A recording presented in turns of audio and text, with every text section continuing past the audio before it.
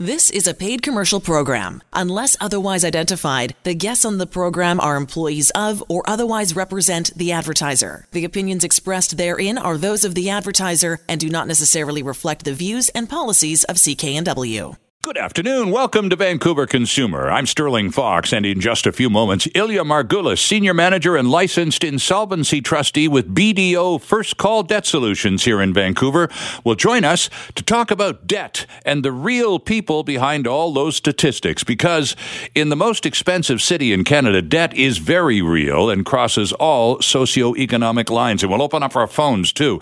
In our second hour, Stephen Bennett from Mid-City Plumbers returns with a special guest to take your calls about problems at your house and how to fix them. No, this has had nothing to do with child rearing, by the way. First off, however, here are some of the top consumer stories we're following this week. And there's never a bigger consumer story than a wage increase. In this case, it's the minimum wage here in BC that's gone up $1.20 an hour, effective today. The new number is now $13.85 an hour, up from $12.65. Also increasing today is the minimum wage for liquor service, which goes up to $12.70 an hour.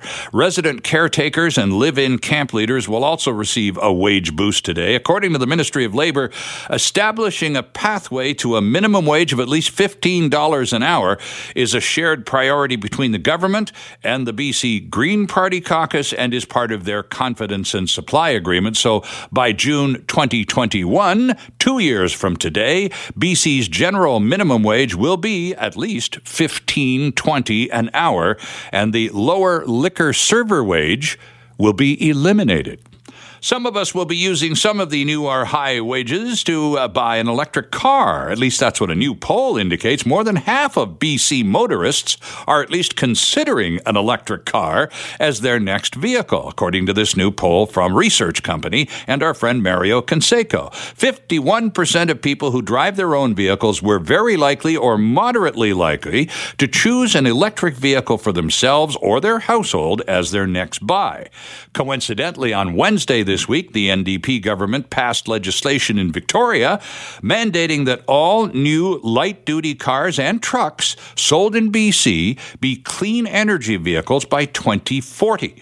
The province says interest in electric vehicles has been high enough that it had to top up the fund behind its $5,000 subsidy for electric vehicle purchases, and buyers are also eligible for an additional $5,000 from the feds, too.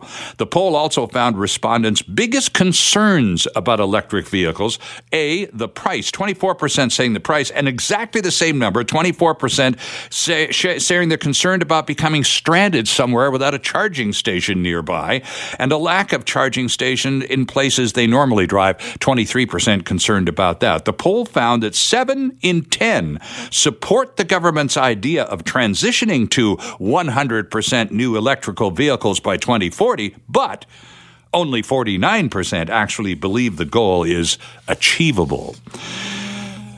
Family fun today is the Japan Market Early Summer Fair. That's happening tomorrow. It gives you and the family a chance to jump into Japanese culture through music, entertainment, vendors, and demos at the Japan Market Early Summer Fair. Now, this event is moving outdoors this year to Robson Square, which means more room to roam around and more great vendors to check out. Lots of time, too, to learn about health and wellness from people who know what they're talking about.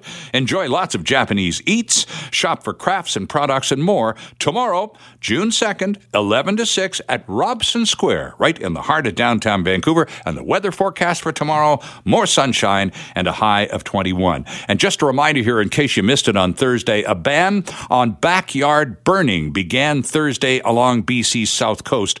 The recent spell of hot, dry weather has prompted the province to ban the burning of small piles of debris throughout the Coastal Fire Centre. It's a Category 2 ban, and it includes private and public lands and prohibits burning grass and piles of materials, along with fireworks and those burning barrels, too. Campfires are still allowed unless there's a local ban in place, and we're not aware of any of those this weekend. The ban is in effect until further notice. Oh, and if you decide to mess with it and get caught, The fine will be $1,150 for your first offense. So now you know.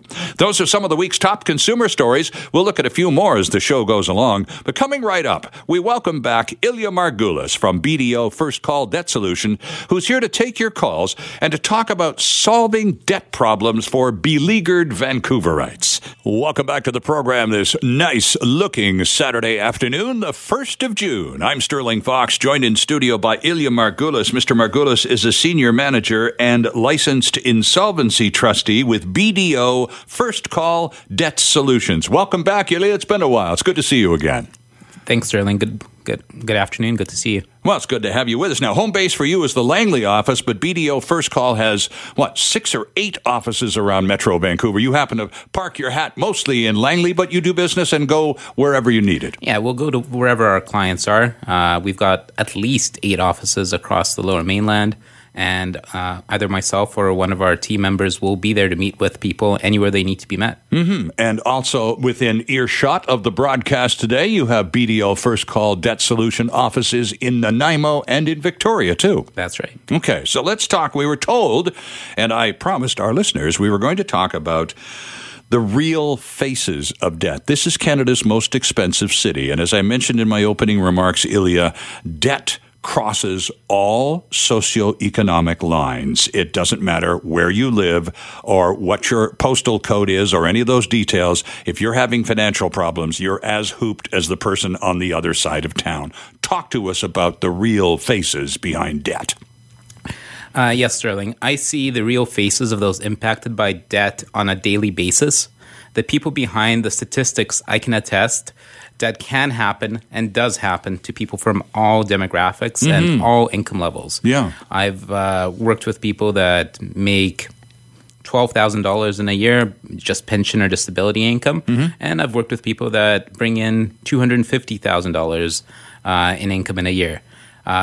Issues arise in life that create debt problems, and people from every sort of statistic out there do need help sometimes. So all of these people from every neighborhood in the city who find themselves in the same debt pickle barrel, what common denominators do they have, Ilya? What you notice based on your years of experience talking to all of these people, where did they go wrong or what didn't they do enough of? Really, there is no common denominator. Okay. It's usually some significant life event that has led to these problems occurring. It could be job loss. It could be a health issue. It could be the death of a loved one. It could be addiction. It could be something like a bookkeeper making mistakes on tax returns years back, and those coming back to haunt a self-employed person. It's really everybody from every kind of demographic, and it's often an unexpected event that has led to it. So yes, I guess that would be the common denominator. But in terms of where those individuals comes from, it's just so very different depending on who that person is and what their individual problems might be. Yeah, well, it's interesting you would talk about unexpected events because the Moneris people have done yet another poll. They do one every year, and the results are disturbingly familiar year to year, and I think the only difference is it gets a little more extreme year to year, and this is that number, and I don't know what the BC number is, but you do. But basically, as across the country, as I remember the poll a couple of weeks ago, the number was close to 50% of Canadian households anywhere in the country, let alone here in Canada's most expensive city. These people are saying a problem, an unexpected twist in the plot involving more than $200 could create what they term as near chaos in their homes and in their lives. That's not a lot of money to be put off your game by, is it? No, it's not at all. And as you said, for Canada overall, that's $200 for half the people. In BC, it's basically a few dollars. 49%, it's not even 200. It's just any amount. 49% of British Columbians are living paycheck to paycheck. That means they don't have any extra money to deal with fluctuations in debt payments or any unexpected financial events happening. And the problem really boils down to this. In Canada overall, there's $1.79 of debt for every dollar earned. But then you look at BC, and that's $2.42 cents of debt for every dollar earned. It's that dramatic It's a that difference? dramatic based on a recent CMHC survey. Oh my gosh, that's serious. I mean, owing for every buck you make, you owe $1.79. Except no, it's for every buck you make, you owe $2.42 in debt if you live in Metro Vancouver. In BC in general, but wow. Yes. So when we're trying to set up some kind of order in our lives in order to avoid these minor catastrophes that come along, I guess the most, again, a common denominator that you would suggest or recommend in speaking with a lot of these people is putting together a basic budget, right? That's right. And it's important for everybody to plan for unexpected things. One, everyone has to control what their day-to-day costs are. And the only way to do that is setting out limits in the beginning and tracking where you are against them. Mm-hmm. And those budgets do need to include savings. There's an old adage that says, pay yourself first. Right. Treat savings as a bill and set aside money every month. You know that you might need an oil change every 3 or 4 months. Well, you should be putting away a third of that oil change every single month into a savings account so that money is there for that oil change. And so what you're suggesting, of course, is the creation of some kind of floating emergency fund, a little bit of money tucked away and set to the side. So when you need new tires, we're going to go into Ontario this summer. We're driving. We can't drive on those tires. Well, there's a few $100s that doesn't exist today. And it's not just an emergency fund. Savings accounts are free with most banks. It doesn't hurt to have multiple savings accounts. Right. You have your actual emergency fund, then you have your tire fund, you have your car repair fund, you have a vacation fund, whatever it might be. Mm-hmm. It doesn't hurt to have multiple streams going into savings. And while you're trying to organize all of this, I would assume a lot of people are trying as hard as they can to honor their debt obligations. But that, in a lot of cases, Ilya, simply means making the minimum payment, doesn't it? That's right. And when you're making minimum payments on debt, you're maybe covering the interest in those debt payments. You're not making any headway on the principal.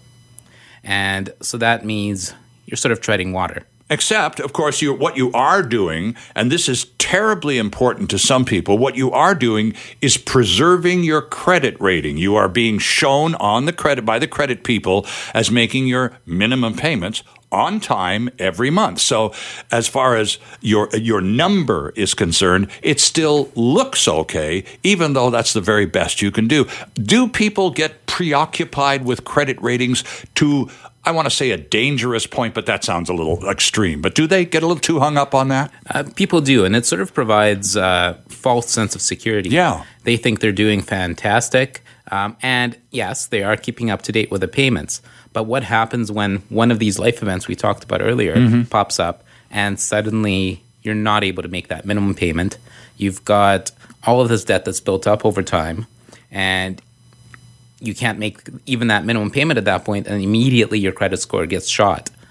So it makes sense to start thinking about coming up with a solution to that debt before the problems escalate. Well, let's talk about that, because on the website, debtsolutions.bdo.ca, and it's a good one, friends. It's a huge website with a ton of resources and an opportunity to, well, read through it and find yourself in there. And one of the pieces that you've got on the website is signs of financial trouble. This would be the early warning marker page. And so if you're making only the minimum payment, well, then you're doing what's required of you. But if you find yourself using one credit card or a line of credit to pay off another credit card, now you're starting to circle inwards and just keep you're spiraling, and it's not going to go up, is it?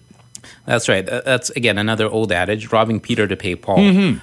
You're going around in circles, and we see people going to a payday loan type place, right, in order to get enough money to pay off a credit card. Well, that payday loan is an even higher interest rate than the credit card was. Is that right? Because credit cards are, 18, 19%? So payday loan places are more? Payday loans, you're looking at probably 50% in interest. Ouch. And on top of that, there's renewal fees, there's admin fees, and all those fees add up.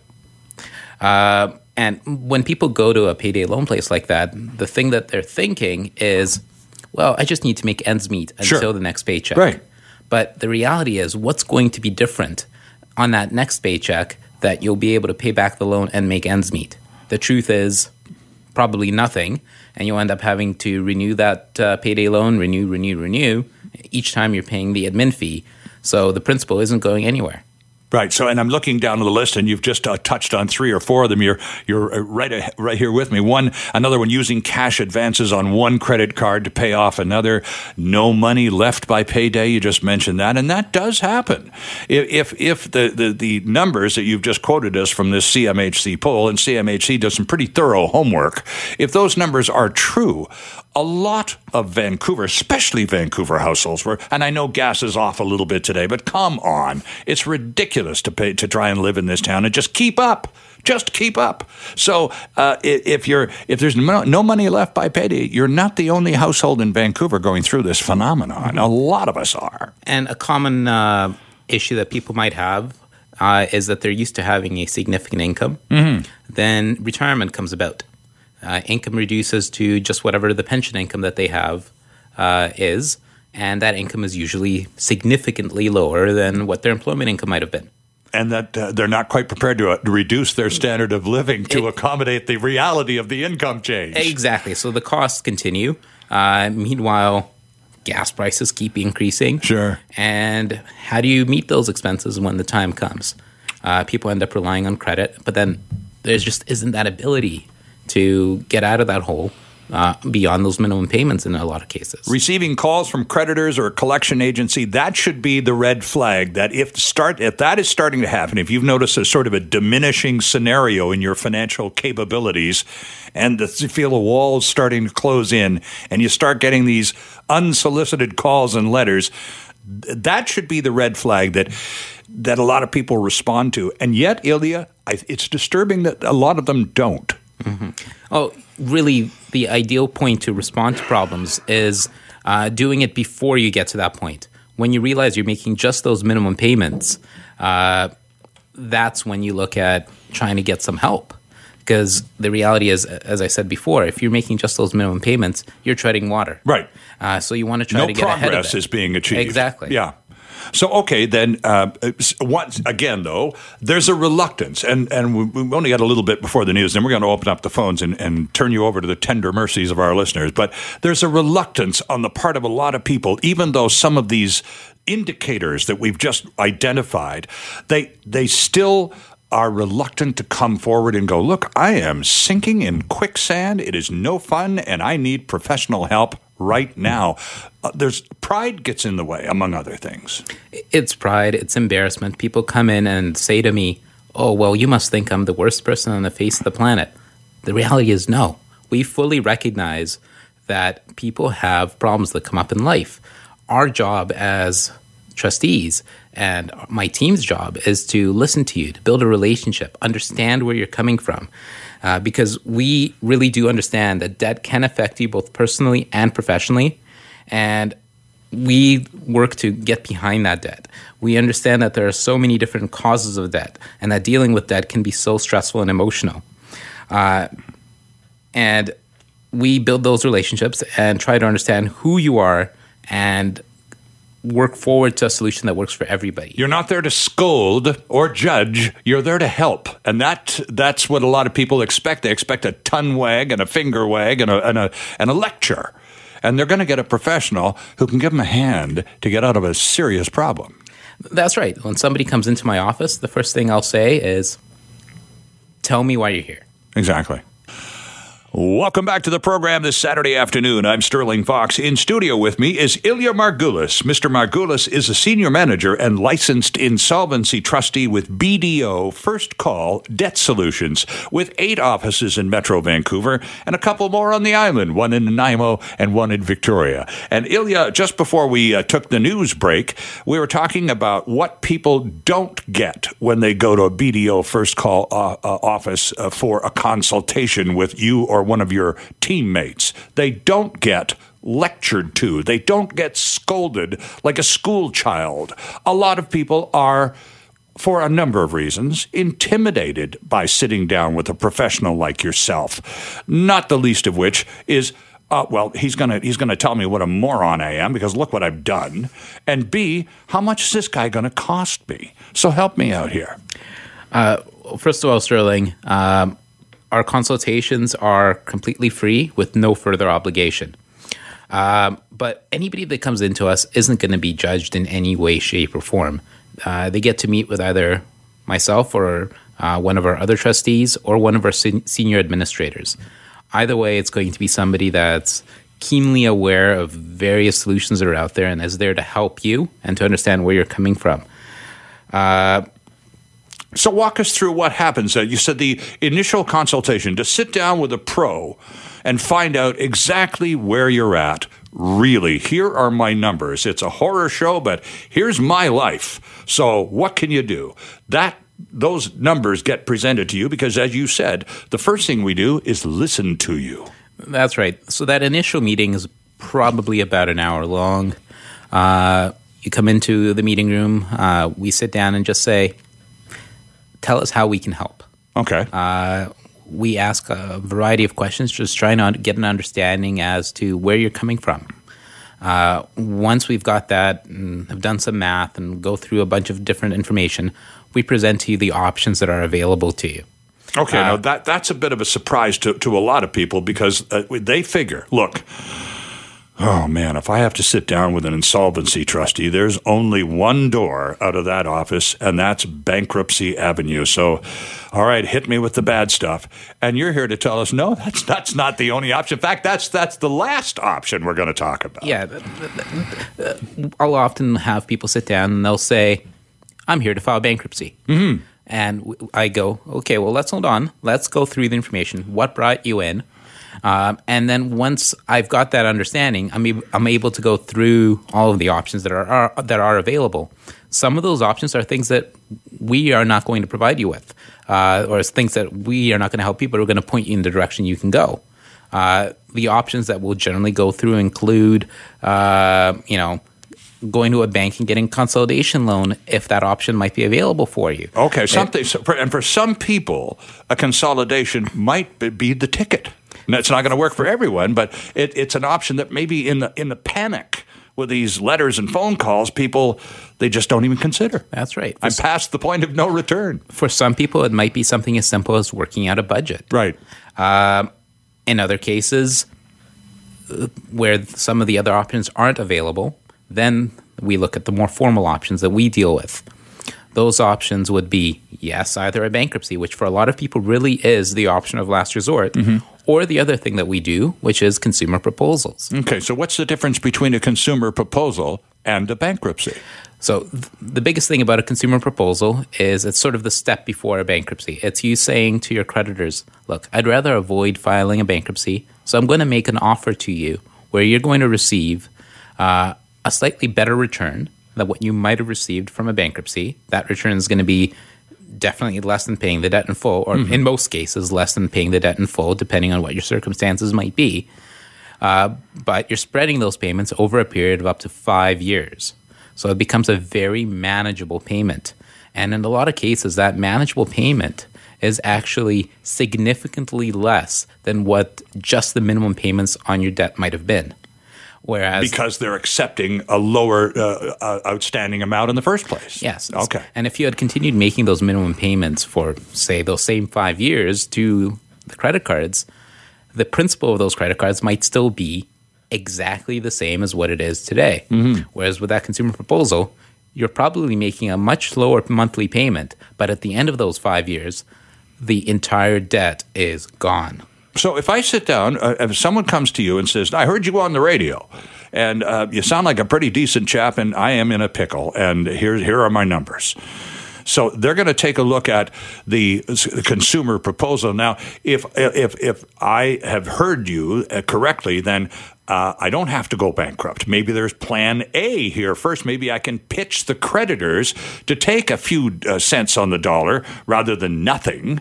And everybody benefits to a certain degree. Who pitches the creditors? Do I have to send letters to the bank and the car company and everybody else I owe money to? No. So that's done completely by the trustee, by our office. So what we'll do is we'll come up with a plan with you based on the amount that you can afford to pay and we will make that offer to the creditors on your behalf. Okay. Now, I should make one caveat to that. Consumer proposals or bankruptcies do not cover the car loans. They only go against unsecured debts. Oh. So that's your credit cards, your lines of credit. What about payday loans. overdue taxes? Do they get covered? They do. Overdue taxes get covered as well. So car loans, though, are exempt. Anything that's secured remains in place. Oh, because they can repossess the car. Exactly. Right, okay. So with those kinds of things, as long as you continue making payments on the debt, you keep the asset. If you don't make payments on the asset, then the bank can take that back. Right. So okay. Those contractual rights remain in place, essentially. Okay, gotcha. 604-280-9898. If you'd like to jump in on this, Ilya Margulis, Senior Manager and Licensed Insolvency Trustee with BDO First Call Debt Solutions, back in studio with us. Nice to have you back, too, by the way. 604-280-9898. Any questions about this?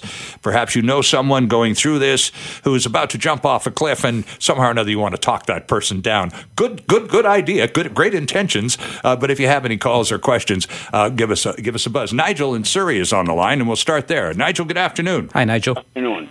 I have a question concerning CPP and RRSPs. Suppose, as an example, I have $20,000 contribution in my CPP and $50,000 in the RRSP. If the RRSP is dissolved, I will owe probably another $20,000 in taxes. How would those assets be handled in a bankruptcy? I get the $50,000 in an RRSP, but I don't understand $20,000 in a CPP. What is that? Canada Pension Plan. Yeah, no, I know what CPP is, but is there a fund? Do people roll money? I'm unaware of a CPP fund. That's all. Yeah, Nigel, CPPs, to my understanding, they're fully controlled by the government, and you only get your monthly payment from them. Right. So you don't really have access to those funds. But let's deal with the RSP, because that's a legitimate question, and thanks for asking it, Nigel. Is that, if you have money in an RSP and you're in financial trouble, is one of the solutions, are you a trustee obliged to say, well, first you take your money out of your RSP and you pay your debts, and then we'll take a look at what you got left? Not at all. And that's one of the key things that I want to make clear. We strongly generally discourage people from using RRSP savings to pay debt because RSPs generally are exempt from seizure in a bankruptcy scenario. They're protected, except for contributions made in the year before the financial troubles really started. Okay. So if somebody was making significant contributions to their RSP and then immediately filed for bankruptcy, then there's a problem with those contributions. But anything contributed years ago is fully protected from your creditors in a bankruptcy scenario. Oh, that is interesting. So, and I'm sure this happens to you a lot, you see people who have tried so hard to keep up, and because Canadians are pretty honorable people. If we owe somebody money, generally speaking, we're going to do our damnedest to pay them back. That's the way we are. And people have exhausted their RSPs trying desperately to keep up to their creditors. Yes. And they didn't have to do that. Parliament, in their wisdom, at some point in history, decided to make those assets protected because they do not want people hurting their future retirement in order to basically pay creditors today. That retirement savings is there for a reason, and it's there to live off of in someone's retirement. Is it, I'm going to go Dave's call in Surrey in just a second, but some of these wolves that are working for credit companies that are, they go after you and they threaten you.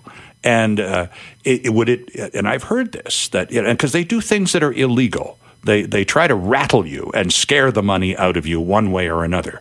And advice to cash in your RSP to get some of that debt repaid has been suggested by some of these people. Illegally or not, they do it. They provide that advice, and that advice is never or is not necessarily to your benefit. The thing to remember is, in most cases, those debt collectors are not your friend. Yeah, of course. They're there to collect as much money as possible from you. They're going to say, cash in your RSP, go borrow money from relatives, right.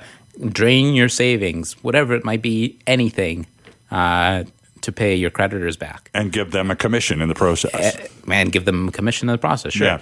That's where, people are best off calling an advisor, calling a licensed insolvency trustee and saying, what are my options? Sure.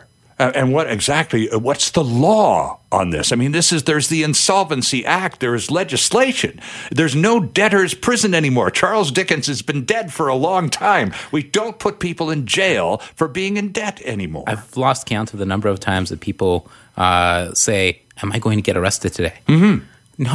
No, you will not. It is not a crime to have debt. Right, even though some people will try and make you feel that way. Dave in Surrey, thank you for waiting, sir. Good afternoon. Good afternoon, sir. My question is about the consumer proposal, that if somebody has, 2-3 lines of credit and 2-3 credit cards, he owes money, but he wants to keep one line of credit, but he wants to get rid of the card. So does he have to get rid of everything and start everything new, or if he doesn't want to give away one line of credit, he want to use that and he want to keep that, but the rest he can do the consumer proposal? Hi, Dave. Can he do it? In any sort of formal financial restructuring, every single creditor that's out there has to be treated exactly the same way. So unfortunately, you can't sort of pick and choose. Everybody does get lumped together and gets treated the same. Now, do all the creditors have to agree to this proposal that you make on behalf of the client who's having problems? You get their numbers, you do the math, you come up with a formula that the individual can afford. Then you approach the creditor saying, "Okay, here's the best we can do for you." Does it have to be unanimous before they get approved? It doesn't have to be unanimous at all. With a consumer proposal, each creditor gets one vote for every dollar that they're owed as of the date of filing. You need 50.1% in dollar value to accept. As long as the majority has voted yes, the rest of them are bound by it whether they like it or not. From the moment that the proposal is filed, a stay of proceedings applies. So that means creditors aren't allowed to contact the individual that owes the money. Right. Any future communication has to flow through the proposal administrator or the trustee's office. So no more letters, no more screeching phone calls, none of that. Yeah, and the reality is it doesn't stop instantly just because it does take time for the notifications to make their way through. But you get told what to say. Exactly. At that point, we just tell you, if somebody does call, tell them to call the trustee's office. Right. And at that point, communication generally does stop. Mm-hmm. So yes, as long as the majority has voted yes, the rest are bound by it, whether they like it or not. If the majority is voting no, that vote against will generally come with a counteroffer. Oh, okay. And we'll get that counteroffer and call you and say, Bank A has asked for a little bit more here. A little bit more here. Yeah. Do you want to accept what they've countered with? Can you afford what they've countered with? Or would you like to come back with another counteroffer? And at the end of the day, the vast, vast majority of offers will eventually succeed. But to go back to Dave's question, it's a package. The package, your debt package is either dealt with and approved and you get a proposal or a bankruptcy. You can't pick and you can't break things up inside the package. And you don't get to keep an active line of credit while you're getting that process started. Right. Okay. The website, friends, is debtsolutions.bdo.ca. It's a terrific website, and all of the people, including Ilya Margulis, our guest this afternoon, are on the website. So are all the contact points, addresses, and stuff. Ilya works out of the Langley office, but can meet anyone, anywhere, at any time. So, and all of your colleagues are the same way. It's a very flexible organization. Debtsolutions.bdo.ca. Ilya, good to see you again. Thanks for this. We'll catch up to you again in a few weeks. It's been a pleasure. And once again, our thanks to Ilya Margulis, licensed insolvency trustee from BDO First Call Debt Solutions, for another very helpful visit. And thanks for your calls, too. We'll leave our phone lines open in our next hour as we welcome back Stephen Bennett from Mid-City Plumbers and HVAC specialist Bobby Watt to talk about fixing the problems at your house. Time now for Duly Noted. And this time around, our producer Ben Dooley wants to know, are playgrounds too boring? Thanks, Sterling. More and more playgrounds in Canada are removing sand and adding rubber-bottom surfaces. It's a welcome move for parents like Edmonton mom Jill Foots. One of the things I like about this park is I do like the rubber flooring because it's comfortable for parents and kids. The kids can run around in their bare feet and you don't worry about them, getting stuff from the sand in their feet. But are they playable? That's the question Susan Harrington wants more people to think about. She's a professor in the School of Architecture and Landscape Architecture at the University of British Columbia and has spent more than a decade studying children's playgrounds. And there's no play value, really, with rubber, as there is with sand or even fiber or wood chips. She believes modern play spaces are too boring. She says playgrounds built over the last couple of decades tend to be lower to the ground, made of plastic and metal, and all very similar. They're concerned with safety, so it's a perceived safety. They're really not safer.